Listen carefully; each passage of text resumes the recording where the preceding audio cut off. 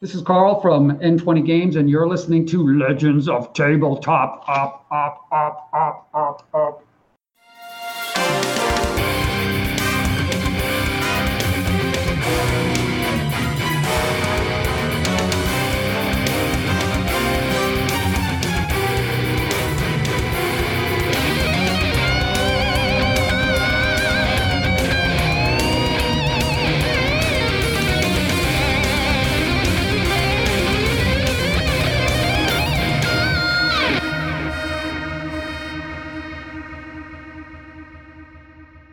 Welcome, everybody, to Legends of Tabletop. This is episode 164. We've got Carl from N20 Games. Thank you, sir, for coming on today. How you doing? I'm doing well. It's my pleasure. Glad to be here. Cool. So you are a fledgling board game designer. But before we get to that, when did you catch the board game bug? How did you first get involved in playing board games in this like modern era? Not like Monopoly and Parcheesi, like we've all started that as kids, right? Yeah, I mean, I've always been a board gamer, but I guess there were these games that came out. Avalon Hill actually made some more traditional board games, not those little hex and token grid board games in I guess it must have been the late 80s. And I think one of them was called Fortress America, but there were like these three big box games. One of them was sort of the ancient Roman Empire. It had these little cities and plastic roads and stuff. For the life of me, I can't remember the name of it, but that's what really got me thinking, I want to make some games like this. And I think that was kind of my entry into the modern board game era. Cool. And you've been playing board games ever since then? Yes. I've been making board games. There's a picture of me when I was 4 years old, and my dad used to bring home these big spools of paper. They were about 2 feet wide. And when they would get to the end, when you would start to see that red strip, he could bring it home from his work. He worked for the New Jersey Highway Commission. And I would roll it out on the floor like 20 foot long strip of paper, and I would just start drawing games on them. So I've just been doing it forever, really. That's cool. And we've got the Jersey connection then, which we found out on Twitter the other day. We're both Jersey boys. Jersey strong, that's right. I like to say our governor can beat up your governor. Well, you could when it was Mr. Christie. But yeah, well, now you'd probably just eat the other governor. Let's not get into politics. So yeah, we typically don't do that. And New Jersey's so good, we both left. Yeah, right. Well, I always end up going back. Man, it's a black hole. It's a little tiny state, but it's got a lot of gravity. Yeah, since I moved out, I think I've been back a grand total of like 2 times. Oh, really? I've moved all over, and I think it's like, what's that game with the paddle and the rubber ball, and it's got that little bungee string? Oh, yeah. That's like the paddle is New Jersey and the red ball is me, because I keep going as far as I can. And then like I've been to Seattle, Los Angeles, Boston, Florida. I've been all over the place, and I just always end up back in Jersey somehow. All right. Well, we won't hold it against you. All right. Thank you. I appreciate that. Well, you're a North Jersey guy too, right? So Giants and like Knicks and all that stuff, or what? Giants, Yankees. I don't watch. I love to play basketball, but I don't really follow it. But I do follow the Yankees and the Giants, and I'm a tennis fan too. But there actually is that one girl from Fair Lawn, New Jersey. She's doing pretty well on the women's side of tennis right now. But tennis is more like an international sport, so there's not too much Jersey power going on there. Yeah. It almost makes us bitter rivals and enemies because you're a Giants fan. Of course, I'm an Eagles fan because I was from South Jersey. Well, I also lived in Philadelphia. Okay. So I'm a Phillies and an Eagles fan. Well, here's the really weird thing. I'm a Yankees fan, but I'm also a Red Sox fan. Huh. Unless the Red Sox are playing the Yankees, then I just want them to, yeah. And the Yankees crushed in these past 2 games the other day, so I was happy about that. Yeah, I'm excited. The Phillies were doing really good. Yeah, the Phillies were. I went to a couple Phillies games way back when they had Mike Schmidt, so I got to see him play. And when I lived in Boston, I worked for a law firm, Bingham, Boehner & Gould, and that was the law firm that actually represented the Red Sox. So we got free tickets on the third baseline. It was great. And I went to see a couple of games, and one of them they played the White Sox when this guy Carlton Fisk was on the White Sox. And he was a former Red Sox. I mean, Red Sox fans loved him, and they cheered for him when he came out, even though he was on the opposing team. It was kind of cool to see that. Right. Now on Sports Talk. Sports Talk. Yeah. So, when you're playing board games and stuff, do you have a preferred style? Is there anything that kind of meshes with you a little bit more than say some other, you're a co-op guy? Or more competitive? Do you like solitaire games? Where do you stand with all that?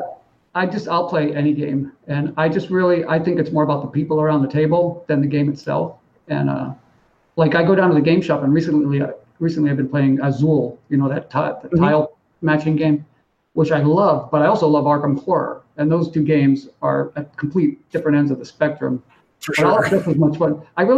What I really like is my Jersey crew of game friends. There was a lot of trash talk around the table. Mm-hmm. I love when you're in a group that knows each other, and you're bitter rivals, but you're also best friends, and the trash talk is just flying. That's where I get really my enjoyment from board gaming.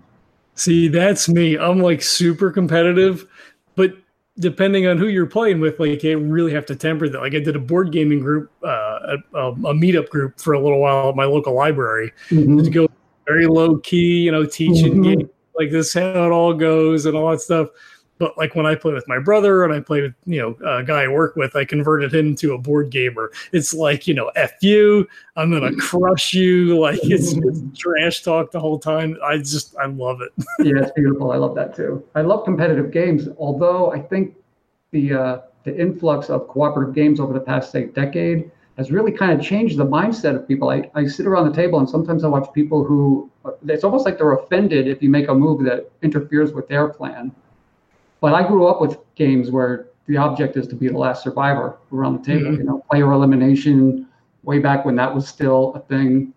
And that's a real like faux pas, like don't even have that as part of your game anymore. But I miss it. It was great to knock somebody out and just look at them and say, "Can you go get me another donut? You're not playing." So, and while you're in the kitchen, Right. Yeah, I don't, man, I've done a couple of co-ops. It's just, it's not my thing. I can't really get into that style of game very much. It's okay. Again, it's about people at the table and you're having a good time and it's, it's a social thing, but yeah, exactly. When you're playing, I want to win. Yeah, I'm with you. I'm an old school gamer, so I like all styles of games. I like cooperative games, but it's also fun to sit around the table and beat up on each other sometimes. Yeah. You have anything that's hitting your table hard these days? Stuff that you're particular game or a bunch of games that you're really into? Actually, since I've lived in Florida, I have not had a place or even a table to play games on. In my house, I live with two other guys here in a house in Melbourne, Florida, and I have to go down to the game shop to play games. So I'm really just playing it's kind of that like, what do you guys want to play tonight? But what I played for the first time just about 2 months ago was Valeria Kingdoms, just Valeria Card Kingdoms, or whatever it's called. And I've been having a lot of fun playing that lately. Okay, cool. Yeah, and you have any good shops near where the house is? Actually, there are two really good shops. The one that's closest to me is called Dogs of War, and that's kind of like, it's hard to explain. I call it lived in, because you go in there and there's just stuff all over. There's minis out. People are painting minis in the back room. People are playing all those big Warhammer type war games. I don't play those, but I love to watch them. And I've been playing this game there called Witchborn. The boards for it are actually printed on these rollout vinyl mats that are like 5 feet by 5 feet square. And so there's all kinds of things. And then on Friday night, you go down there and there's more traditional board gaming going on. So it's usually when I go to play board games is on a Friday night, and we'll play 2 or 3 different games. I played Imperial Settlers the other day, and there's another game store in what's called West Melbourne, and that place is huge. It was a comic book store and a game store located near each other. They joined forces and opened one big shop, and in the back there's like 30 tables. They have huge Magic tournaments there, and it's set up really. It's like, I call it the Walmart of game stores. You could really, if you're a serious board game fan, you could just go in there and browse for like 45 minutes and not see all the games that they've got on the shelf. Well, that's cool. That's good to hear. I mean, I'm a big proponent on the podcast of going in and supporting your local stores. I mean, it's a lot of times you could find stuff cheaper on Amazon or Cool Mini. I will occasionally buy stuff online, and I'm not, sometimes you just got to go. I just picked up Porta Nigra. It came across Twitter. Somebody had played and was like, "Oh, this is great. We haven't played this in forever." and somebody posted like, "Hey, it's like $8 on Cool Stuff Inc." And I'm like, "Well, $8, that sounds like a really good deal." So it's amazing, like $15. At the end of the week, it was back up to like 60 some odd dollars. So I'm like, I can't justify spending 60 if I can get it for 15. I mean, at some point, it's just got to break. But it's good to always get to the store and throw some ducats their way and make sure that they stay open, because otherwise you're left with just online, and that's not, you don't meet people we meet this way, right? But understood. Yeah. For playing board games, it's not optimal. Right. Yeah. I think a brick and mortar game store is kind of like a community hub for gamers. You don't get that online. Mm-hmm. Sure, people play games on Hangouts or Skype or whatever platform they want, but it's a little bit different when everybody can get together and just talk to each other face to face, even if you're not playing a game. All the gamers, and then of course it's great networking. It's cool to meet people through tweets and videos and whatnot. But I still think there's nothing like that, the interpersonal or in-person exchange. Yeah, for sure. And for RPGs too, we were talking about it a little bit before we got started. All of my RPG gaming is now online for the podcast. I don't have a group in meet space, as it were. And it's a different feel. It's still fun. It's enjoyable. You get to hang out. I have friends, all over the country, and we get together for a couple hours, and we get to play games. But it is a different feel for sure. It just doesn't have that same sense. No, I know exactly what you mean. It's like being a group of adventurers in a dungeon together, or like going through a dungeon online. What would you rather do? Mm-hmm. So the last RPG I ran online was I had a guy from Finland, a guy from South Korea, and a guy in Toronto, Canada, and I was in Bridgewater, New Jersey.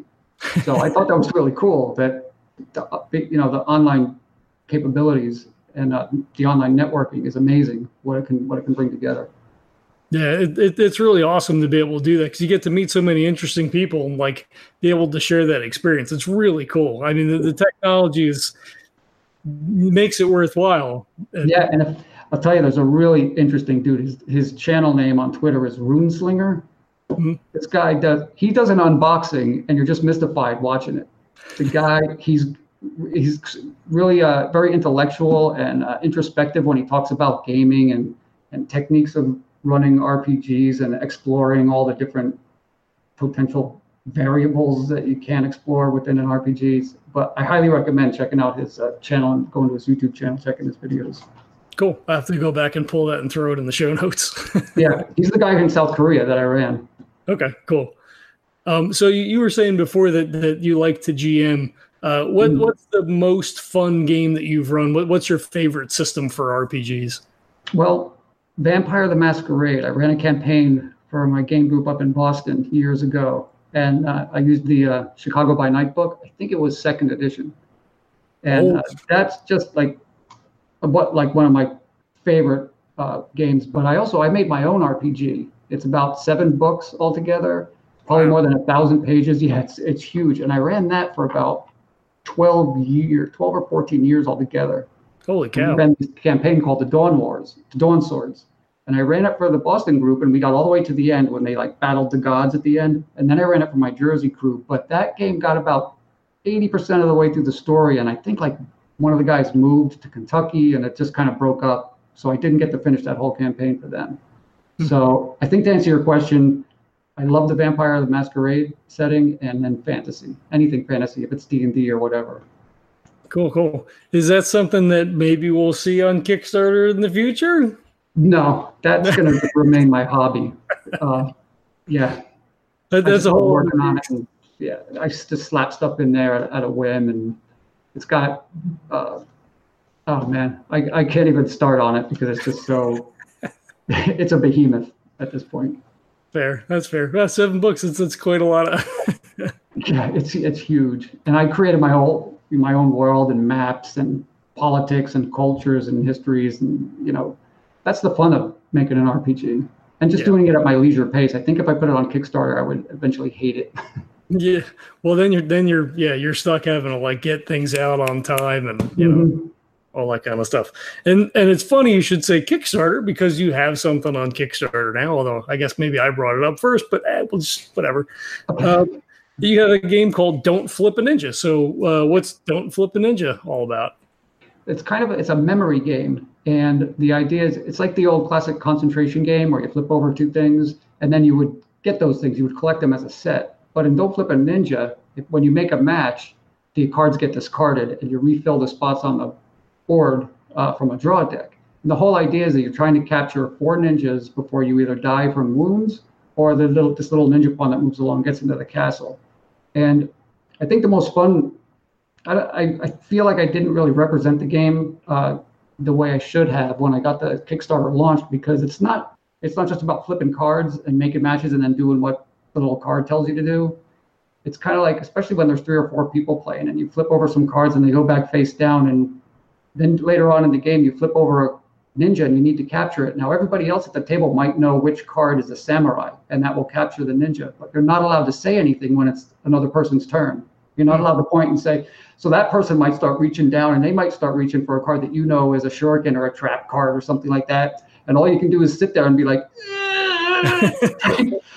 and you only have 1 life left. And that's when the game gets really fun, when we're sitting around the table playing it and like you have 1 life left to go, or the ninja's 1 space outside of getting into the castle, and the guy sitting across the table from you is reaching across and he's about to flip over a ninja card and you can't say anything and you're just like, you're grabbing your temples and the body language starts going crazy. And then the dude's like, what?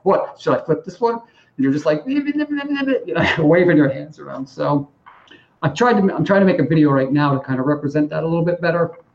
And so we'll see what happens, because the campaign, it's going slowly. So I'm trying to find different ways to push it and get more attention and maybe appeal to a broader audience or a different audience, or the same audience, but appealing in a different way. So we'll see what happens.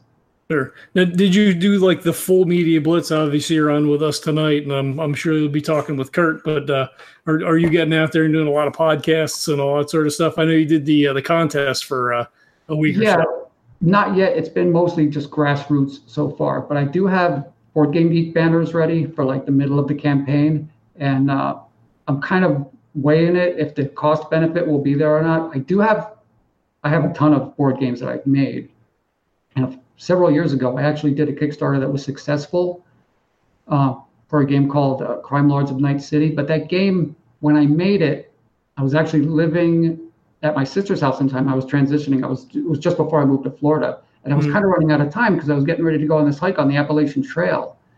And my brother-in-law was helping me out, and we put it up on Kickstarter, and the game wasn't quite finished yet, but I was like, okay, it's so close. It's going to be ready by, I hired an artist, and the game looks nice and everything, and the concept is good. In fact, I'd like to redevelop it. And it was successful, but after it was successful, I just was like, okay, we're going to have to ship this game. I didn't really feel like it was 100% done, but it was completely playable. You take it out of the box, you can play, you can win and lose, and no problems. But it wasn't really as polished. And after that, I felt a little bit disappointed. Like I didn't really deliver what I wanted to deliver. I delivered a playable, functioning game, but I took a few years off of gaming after I hiked, and when I came back to down to Florida, maybe a year and a half or 2, and then I kind of got bit by the bug again.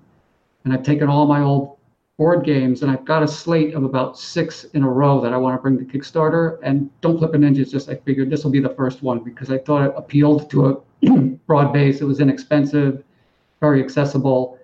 And I know my friends' kids love it. They're always like, Daddy, let's play the ninja game. Let's play the ninja game. They'll play the game and like, they'll flip over a samurai and capture a ninja and like wave the samurai card in the air and jump around the room like, stupid ninja, stupid ninja. And that, as a game designer, you love to see that. That's the real reward. Right. Yeah. I mean, some people complain, like, oh, it's a Euro, or nothing, or it's, this kind of game or a certain style of game. The way I do most of my gaming, it's either, here at the house after dinner for a little bit, or, we play at lunch every day at work. So like time is of the essence. So like a game that's, like I have Shogun or, Shogun, the big box of Shogun sitting on the shelf, but I play it at a con, maybe twice a year if I bring it to teach it, because I can't play a 3-hour game at work. So no, those go ahead. No, go ahead. I was gonna say the lighter filler games are good because we can play something like Through the Desert, which may take like a half an hour, and then play something like Don't Flip a Ninja, and we can get, another game or 2 games in, relatively quickly, and still have enough time for lunch and all that other stuff. So like, I enjoy a good filler game. And if you're doing heavy RPGs and stuff like that, hey, some Bob calls and he's going to be, a half an hour late. You pull out something like Don't Flip a Ninja, and you can play 2 games before before Bob bothers to show up. Yep, exactly. Yeah, that's exactly where Don't Flip a Ninja fits. It's kind of like the game you play while you're waiting for everybody to show up, or like before you take all the parts out of your Arkham Horror or Gloomhaven box. You want to just, let's get a couple of games of this in before we get totally locked down, Right, or it gets towards the end of game night, and it's you don't have enough time to break out like another big another big game, so you pull out some of the smaller filler stuff. Yeah, exactly. Cool. And what's the story behind the game? Well, actually, I've always been a fan of martial art films. Like Hong Kong action films from the 80s and 90s, especially, I loved, and just even to this day, anything martial arts. And I don't really have a particular fascination with ninjas or anything, but there's a Japanese band called Kanabun, and they made this video called Full Drive, and I was watching it, and it's kind of like an action. There's these 2 guys fighting and chasing this girl in the video, and I was watching it, and I was like, man, they should make a game where and these guys are doing like parkour and whatnot, and I don't know, somehow the idea for the game came while I was watching that video, although the action in the video is not really related to ninjas or anything. But while I was watching it, I was like, oh, this game about ninjas flipping cards and blah, blah, blah. And then by the time the video was over, I just started scribbling on a piece of paper. And about 4 weeks later, it was like the basic idea for the game was all done. And I started to develop it from there. Cool. Very cool. So I'm assuming we're probably about the same age then, right? So did you grow up doing like Sunday Kung Fu? They always had like Black Belt Theater on Saturday. They always had a double feature martial arts movies like the Shaw Brothers movies and whatnot. Mm-hmm. And I lived in Connecticut at the time. I was in high school, and my friend Steve and I actually went to the lumber yard and had bow staffs cut. Nice. And we went to his house, and he had this big house. And when you drove up to the garage, it looked like if you were on the roof, it looked like you're up on top of the roof of this 2-story house. But the way the land on the way his property kind of rolled behind his house, if you fell off the back of the roof, you only fell about 3 feet, and you hit the ground. It was really weird. So once we were standing on top of the roof, and we had choreographed this whole fight, and we called our girlfriends to come over. So they come driving up the driveway, and we're like, now go. And we do this whole fake staff fight on the roof, and then like fall off the back of the roof. And we could hear the girls screaming their heads off. And they come running around the back of the house. And of course, we're just laying on the ground, laughing our butts off. And so, so I was always just a total martial arts nerd, if you will. That's awesome. I remember there used to be like a whole series of ninja movies in the 80s, like, Return of the Ninja and Enter the Ninja, or whatever. It was all the same actor. Some of them were really bad, like American Ninja or whatever it was. Yeah. It's great when they get a real athlete to be in a movie, because they're not an actor, but I love those movies anyway. It doesn't matter. Yeah. Well, so if you haven't seen Bedrock Games, it's at Bedrock Games on Twitter. Brendan Davis, he's been on the show. That not only does he do RPG, but they also talk about martial arts movies. So might be something to check out. I throw a link for him in the show notes too, I guess. Yeah. Shoot me a message with that, because I don't want to forget that. That's cool. They did. The last thing they were looking at was Finger of Doom on the 15th. Finger of Doom. Sounds good. So they talk about it on the podcast. It's pretty cool. Cool. Yeah. Plus, I'm going to Japan in May. Nice. So, yeah. I want to go so bad for the Cherry Blossom Festival. I know. I'm gonna be too late for that, but that's like March, April. By the time I get there, it's probably all going to be over. I know it depends on the area in Japan that you go to, because it kind of rolls down the island. Yeah. Man, one of these days just to be there, just to experience that, to soak in that atmosphere, just has to be amazing. Yeah, it's so beautiful. I've seen so many videos of the parties that they have, like these picnic type parties out in the cherry blossoms. It looks great. And you're right, the cherry blossoms change the same way sort of New England fall colors change. It starts up in Maine and then it rolls down through the Northeast. Mm-hmm. Now, I was looking at the Kickstarter before we jumped on. Did you go with a shorter campaign length? It seemed like 21 days. 21. Okay, I'm only trying to raise $1,700. So I thought, why? I didn't think it was a lot until it's stalled out a little bit. Now I'm like, oh my God, am I going to make it? But I figured, why let it draw out for a whole month? Because the game is pretty much complete. Once the Kickstarter is over, all I have to do is fill out the CSV form, which is like a database based a spreadsheet, and give it to the printer, and the game will ship almost immediately. So I figured I would just do it for 21 days and get people their game as quickly as possible. Right. So I know some Kickstarter projects, it's like you'll get your game by like August of 2021. I'm like, I would be. I can't support games like that because I don't have the patience to wait. Even as much as I might love the game, I'm like, oh my God, I just can't wait.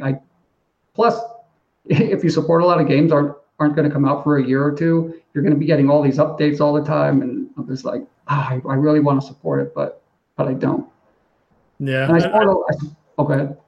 I was gonna say I've been a part of a couple of those where it's, maybe 9 months out, and then it winds up being about a year, maybe 14 months. I lose it. I suffered from ADHD when I was young, like real clinical ADHD. I was on Ritalin until I was about 12. And to this day, I'm not on any medication anymore or anything, but to this day, I don't have that kind of patience. Like I'm always ready to go on to the next thing and just bing, bing, bing, bing. So if I was sitting there waiting 2 years for something to come in the mail, I think it would drive me crazy. And I think that's why I can't like pull the trigger on supporting games that I have to wait for. It has nothing to do with the game, just my own personal lack of patience, I guess. Yeah. Well, I mean, it is kind of like Christmas. You come home and there's just a box sitting on the porch. You're like, what the hell is that? Oh, crap. I remember I ordered that. Oh, yeah. That's probably a cool surprise. That's fun. Come home one day and find a box and be like, oh, yeah, I supported this game. I forgot about it. Totally. Yeah. Yeah.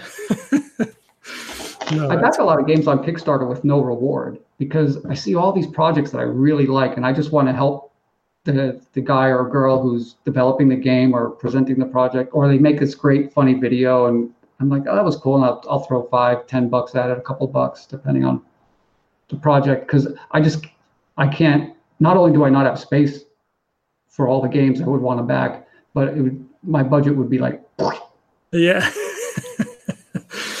I choose, I'm not a guy that goes into the store and is like, oh, this looks good, I'm just gonna buy it. I'm on Instagram, I'm on Twitter, I'm on Board Game Geek, I'm looking up reviews and playthroughs and stuff. Like, if you're gonna spend $50 or $60 on a game, like, I don't want to just grab that on a whim. I want to be pretty sure that's something I want to play. Yeah, no kidding. It's worth doing a little bit of investigation. Yeah, I mean, there's just so many cool things to choose from. Oh, being a board gamer these days it's a glorious thing. I gotta tell you, it's like what they call an embarrassment of riches. Yeah, something for everybody, and there's so many good games at so many price levels, and there's something for everybody. Yeah. When we first started doing the podcast, and we'd start to interview people, and we're like, oh yeah, I've got like 900 games, or I have 1,600 games, and like, we haven't even played this game in 4 years. I'm like, how is that possible? And then you start playing board games, and you're like, shit, I've got like 150 games already. Well, let me ask you a question. Do you have any games still in the shrink wrap? I do not. I do not have a stack of shame. I think I've played everything in the house. Yeah, that about a year ago, I remember somebody posting like, this is my list of games still in the shrink wrap, and some of them were like 3 years old. I'm like, oh, that poor game. I feel bad for the game, like, oh, that's sad, poor game. It's like the Island of Misfit Toys, it's just sitting on the shelf. If it could cry, it would. It would like, play me, please play me. I think we're a little bit more consistent this year. So I know a lot of people track their plays. There's apps for all that kind of stuff. And game length and wins and losses, all that kind of stuff. And I'm like, I don't like, who cares? Like, you win, you rub it in whoever's face you're playing, and kind of move on till the next time. And then I was like, you know what? Screw it. I'm going to do it this year. So I created a chart. I went through, listed all the games and stuff. So, as we're going through the year, I'm like, crap, we've played, Crusaders 12 times already, but we haven't played, Tigris and Euphrates. So shit, let me grab that off the shelf and we'll play that instead. And then it gets a chance to mix things up a little bit. And not very many things that I would play. Like I know sometimes people will be like, oh, I got to cull the collection because we just don't play XYZ. And I have some things to play just from time perspective very often. But I don't think there's very many things that I would just be like, yeah, I don't really want that anymore.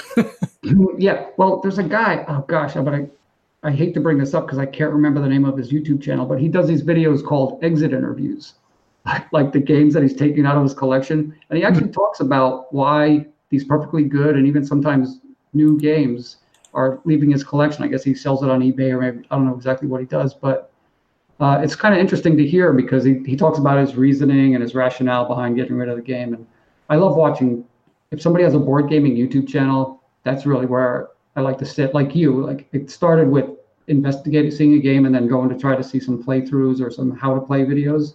And then I just really got into it. I was like listening to people talk about it. And sometimes I let the videos play while I'm working on my own project. Mm-hmm. And I think it kind of just feeds my own imagination and sort of my own aspirations, even as a game designer.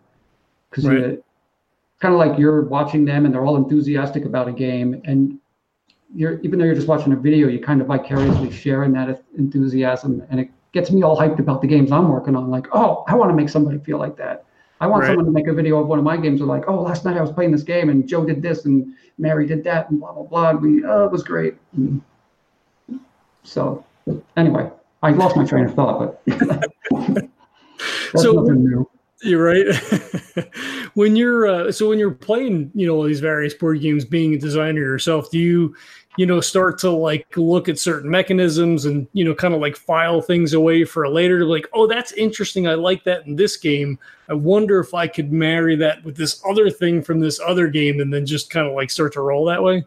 Yes, absolutely. I think just about any game designer does that because you'll be playing a game and halfway through the game, some event happens or some card gets drawn, an event card, and it says this and that happens. And you look at it and you go, wow, that would be really cool if it was in this setting or themed this way, or if it was in a worker placement game, wouldn't that be interesting to do it this way? And so, yeah, it's kind of like triggers, I call it, when you're playing a game and you're going through and you're immersed in the game and all of a sudden something happens and all of a sudden you start like on this daydream and you'll start developing a game in your head and somebody across the table will be like, hey, Carl, Carl, it's your turn. What? Oh, sorry. You just get lost in thought. And I think if you're a designer, that probably happens a lot. Yeah. Do you keep a Moleskine with you when you're playing board games or scrap paper or anything? Or No, I don't go quite that far. I just hope it's like a dream. You wake up and you either act on what you dreamt or you forget about it. So I tend to go home from like a board game night and I'll get in front of my laptop and I'll actually just start making components right away. Like I'll open up an art program and I'll just start making stuff and I'll save it and that'll be my note. Instead of writing pages of notes, I'll just make a little mock-up thing and save it and then go from there. That's pretty cool. That's got to be convenient. You come back and you're like, shit, I did half the work already. Yeah, I'm definitely I work more visually. Like I like to make I wish my camera was working because I have all these little pieces of paper here on my desk all the time with little doodles I draw of the games because I just like to draw. Like I'll start drawing the board and I'll let's say I'm going to make a game with some characters in it. I'll start drawing the character template or something. And I'll start there instead of the rules. And I'll be like, oh, I want to get characters to do this and that and the other thing. And I'll think up the 5 stats that they'll have and the names of the characters. And once I have all that stuff, then the game kind of blossoms out of that. Sure. Yeah, it helps to inform the rest of it then. Yeah. It's a little backwards, I think, than traditional. But one thing you learn about life by the time you're like you said, we're the same age, is that there is really no traditional. Everybody does their own thing. Mm-hmm. Yeah, as long as it works. Half, Yep, for sure. No, you found your artist on online, Isaac Ambrose. I got to tell you, the art reminds me, it has a very Munchkin-y feel, like that sort of Yeah. facial expressions and stuff. When I first saw you start posting stuff, I'm like, oh, is that a new? No, it's not a Munchkin. What the hell is that? No, yeah, his name is Itzhak Ambros, like you said, and he's from Hungary. And I saw some of his art. I think, where was I? I was online at the Game Crafter, actually. And they have a link where you can look at some art resources. And I was just kind of flipping through it because I wanted to hire an artist to do art for this game. And I saw these 3 pictures that he put up there. I was like, oh my gosh, that's it. And then I contacted him on email. Super nice guy, and he's so fast, but good. You know, sometimes somebody's good, but they take a long time, or they're really fast, but you can tell they're working too fast. Yeah. He like knocks this stuff out, and it looks great. And I really, something like you said, it is Munchkin-esque. It's in that family of art, and I just thought it would work perfectly for the game, and it did. Yeah, very cool, very cool.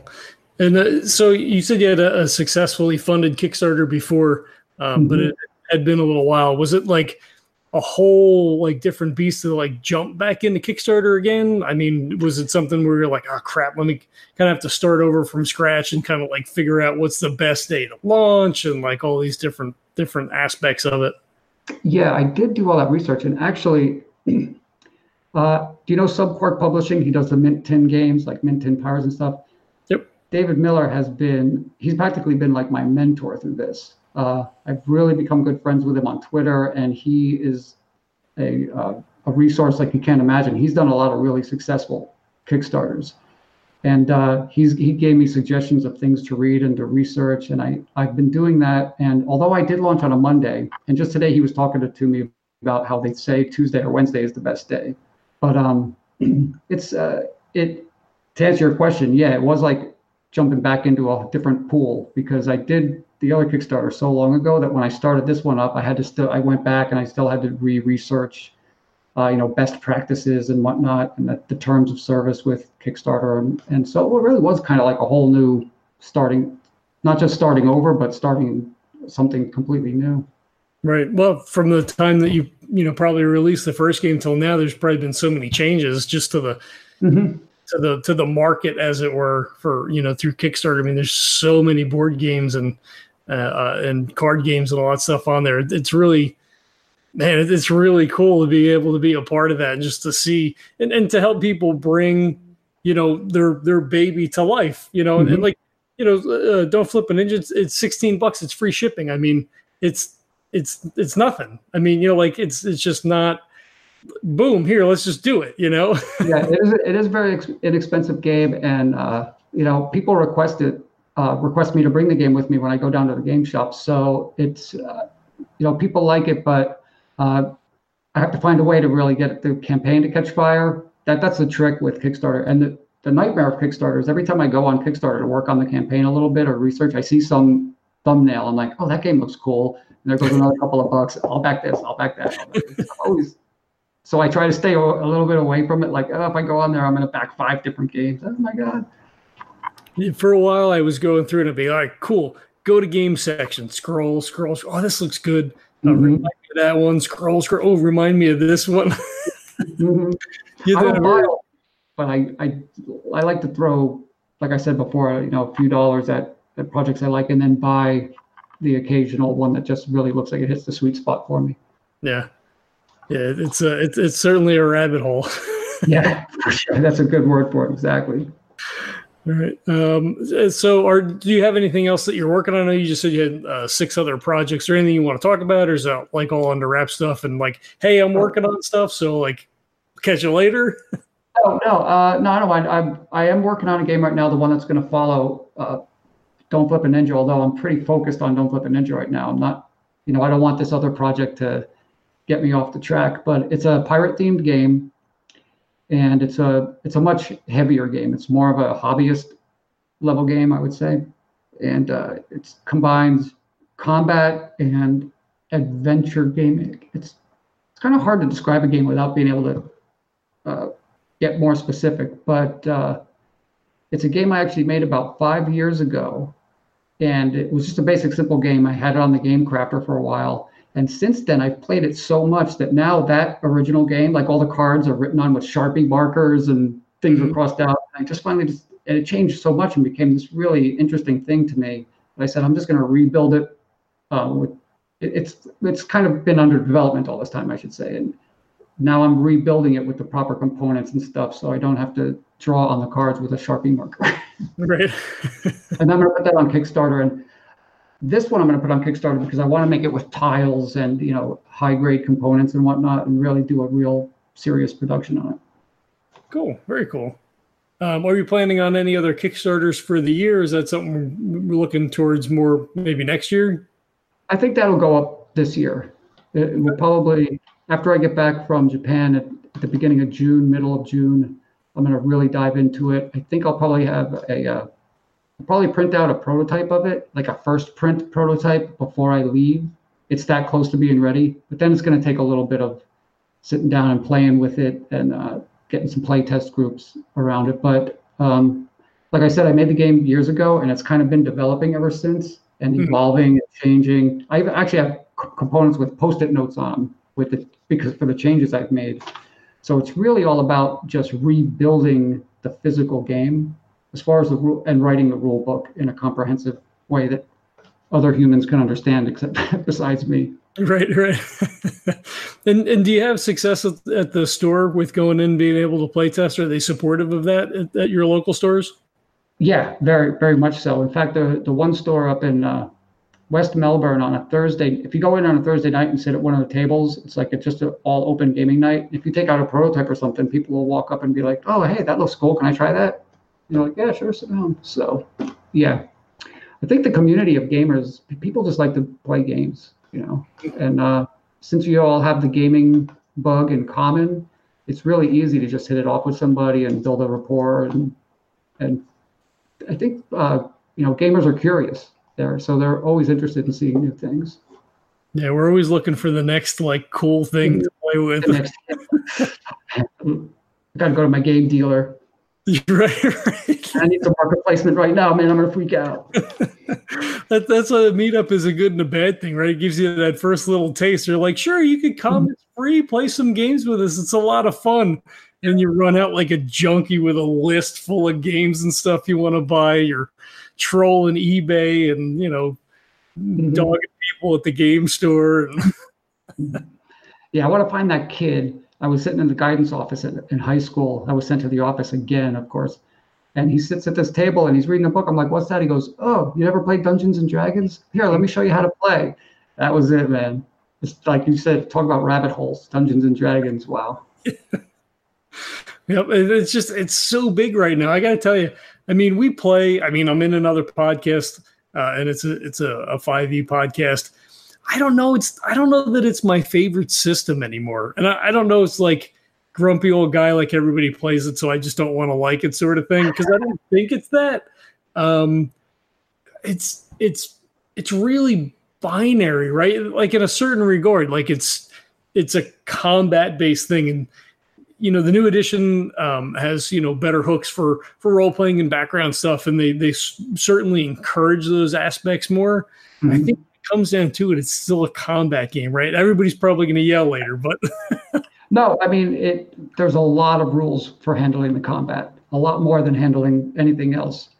If you don't count thematic or what they call fluff, the histories and the backstories.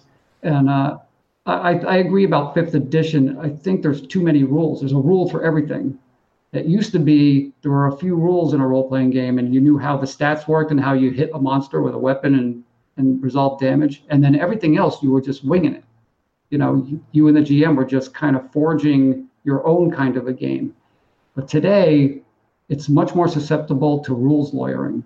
Like if the GM wants to just kind of wing it and go, and the action is moving and it's kinetic and fast and it's dynamic, and he just wants to start going, somebody might stop and say, "Yeah, but on page 142, it says that I can do this with a +5." And you're like, "Okay, well, that's not what I'm." It's like you're not trying to deny the person this thing. You're just trying to keep the action going and the story flowing, and you skip over some rule, and somebody can be like, "Well, look at paragraph 8." Yeah, I can neither confirm nor deny that may have been me at various points. Well, rules lawyers can be good too. I have this one guy I play with, and he'll remember the page, paragraph, and line that a rule is on. So, anytime you're playing a game, sometimes you want to look something up. Somebody forgets some aspect of a spell they cast or whatever. And he'll just be like, oh, yeah, it's on page 82, fourth spell down, left column. It says this. So I appreciate that sort of eidetic knowledge or memory that he has. And as long as it doesn't interfere with the fun, it's fine with me. Yeah, I think the more that we play, the more I'm a fan of a session zero for RPGs. I mean, obviously we're all getting together to play games and have a good time, but like, what's the tone of the campaign? What's the, where are we going? Are we doing a cohesive party? Are we doing, party that's maybe antithetical to each other? Are we, like, just to kind of set the ground rules? Like, are we going raw? Are we going, more free form? Are we like what are we doing? And then everybody. Like, then you have that buy-in and be like, okay, cool. We're not doing raw. We're going to do fast and loose. We're going to like just wing it. We're going to do it on the fly. Then you can't really complain later because you agreed to that, Right. And today I think they call it the social contract. Have you heard that term? Yeah. Where you set the boundaries and the parameters and expectations and whatnot. And I love that part of the game. Pulling it all together like that. That's great. That's one of the best parts of any campaign are that first session. It used to be in the old days, somebody would come in, we're playing D&D. Did anybody make a cleric? No, okay, I'm going to be the cleric. Because nobody ever made a cleric. Anybody make a thief? You made a thief? I like to play the thief. Yeah. Okay, I'll be the cleric, or I'll be this, and then of course, whatchamacallit came out, that the book with the barbarian and the cavalier in it, and it had this one player totally hooked on the cavalier. He just thought it was like the coolest thing ever, and some of those classes were a little bit broken. Like, they rolled a hit and roll for damage. So how much damage you do? 143. What? You're only third level. What are you talking about? Oh, it's a barbarian. I did 143 damage. Like, okay. I can do this and this thing, and then it triggers this ability, so it means I can do this. Yeah. The dragon explodes when I stab it with my dagger. Yeah. Once you after you get out of like the core set, and then the longer that the edition's out and the more and more splat books, it starts to get a little wonky after that. Yeah, every game is a franchise now. I mean, and they have to be, because once the market is saturated with the core books, you have to keep a revenue stream coming in. So you have to keep putting all this stuff out. As superfluous as some of it might seem, that's the company has to do that. I don't blame them. Yeah, I mean, it's if they're not making money, we don't have games to play. I mean, exactly. Unless you're playing your first edition, your second edition, all that stuff that we treasure is like, oh, this is when I started, with second edition, and this is just like the best edition and whatever. Right. Like, just play all of it. Just give me all of it. It's fine. Yeah, it's like board games with expansions. They're almost built to have expansion material. I've written a lot of screenplays. I've had a couple of them produced, but whenever you pitch a screenplay, when you're done with the pitch, invariably the producer you're talking to will say, okay, so what's the franchise? And they want you to tell them what the next two movies are, even when you're just in the pitch session for the first screenplay. So screenwriters these days have to keep that in mind, because they're going to get asked, so even if it's a drama, so what happens after that? Does he come back from the dead? It's a drama. It's not a zombie movie. It's a drama. Well, you probably thank Star Wars for that, right? I mean, that's like ushers in the era of, big blockbuster and sequels and stuff. I mean, I think they were the first real movie to do that. Yeah. I mean, the first movie, it's chapter 4, and the first thing that comes on the screen is chapter 4. So it's like, okay, so where's chapters 1, 2, and 3, and 5, 6, 7, blah, blah, blah. Yeah, well, we won't talk about 1, 2, 3. They weren't that great. Yeah, well, everybody's got their favorite, I guess. I like all of them for one reason or another, but I think the first 3, probably for nostalgic reasons, are still my favorite. Yeah, I mean, I saw Star Wars in the drive-in when it first came out. Like, me too. But like, they had characters dressed up as you're driving into the, get your tickets and all that stuff. It's like, wow, this is so cool, Yeah. And I remember, I think I was in 6th grade. I remember my friend, I asked him what he was doing. He says, oh, I'm going to see that movie Star Wars. And I looked at the ad for it in the newspaper, and I was like, this looks so stupid. And then I saw it, and my eyes were probably just pinned wide open the whole time. I was like, oh my gosh, robots. Yeah. But I guess We all suffer from that, right? So like, it's always the first of something is always the best of something, right? I mean, it's the way we're wired, I guess. Yeah, it is rare that it's. If you were to ask me right now a sequel that's better than an original movie, I probably couldn't tell you off the top of my head. It's just so rare. Empire. Empire was great. Yeah, that was a great movie. Probably the John best. Wick movies are good. Do you watch the John Wick movies? I haven't. My brother loves them. He's like, oh, I was watching this thing and it's got the kill count and blah blah blah whatever. I'm like, all right. I mean, I guess that's fine. I get it. Hardcore. It's pretty hardcore. Yeah, it's not for everybody. That's for sure. Go ahead. Oh, go ahead. I have such a hard time taking Reeves seriously, just from the days and like that stoner affect that he has. It's just so hard to picture him as a killer, Yeah, I know what you mean. Be excellent to each other. Bill and Ted. That was a good movie. I remember that when that first. I didn't really like the second one too much, but that first movie was pretty hilarious. Yeah. Oh man. All right, so let's circle back around to Kickstarter stuff. Okay. So for don't flip a ninja, you're gonna have a 4x4 grid. You have 4 life that you have to play with. Each player is going to get a single katana to play with. And as you said, it's a memory based thing. So as you flip cards and make matches or don't make matches. So if you make matches, an action will happen. You'll do a thing, something will happen. If you don't make a match, cards flip back down again, and you just have to remember where stuff is at so you can make a good match to do something. Right. That's going to be helpful. There's a separate board that shows the little ninja meeple trying to get to the castle to presumably assassinate someone because, friggin' ninjas. Ninjas. Yeah. And then there's also a ninja jail. So the object is to prevent the ninjas from reaching the castle. And then you also, your win condition is to capture 4 ninjas and prevent them from, doing their dastardly deeds. Exactly. You summed it up perfectly. You're hired. It's for 1 to 4 players. It plays at about 15 minutes. Endlessly replayable, right? Because every time you set up your courtyard, your 4x4 grid, the cards that are going to flip are going to be different than before. So you're going to have a different random pattern that you're playing with.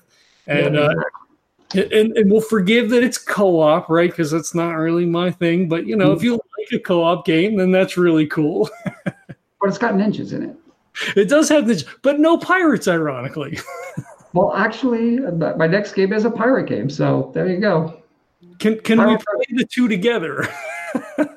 I'm not going to stop you. Let's put it that way. The rules might not mesh, but if you can figure it out, go for it. All right, maybe we could just shuffle some of the pieces around. Whatever works. If you're having a good time, you're doing it right. That's what I say. That's right.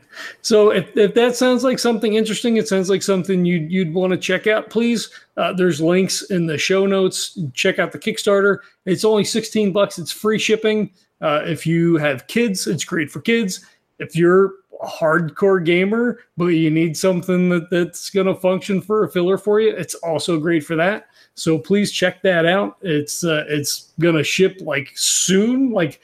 Money clears, we get stuff to the printer, and bam, you're going to get your game in less than 2 months, probably, or maybe 2 months. Yeah, Kickstarter funding and all that stuff.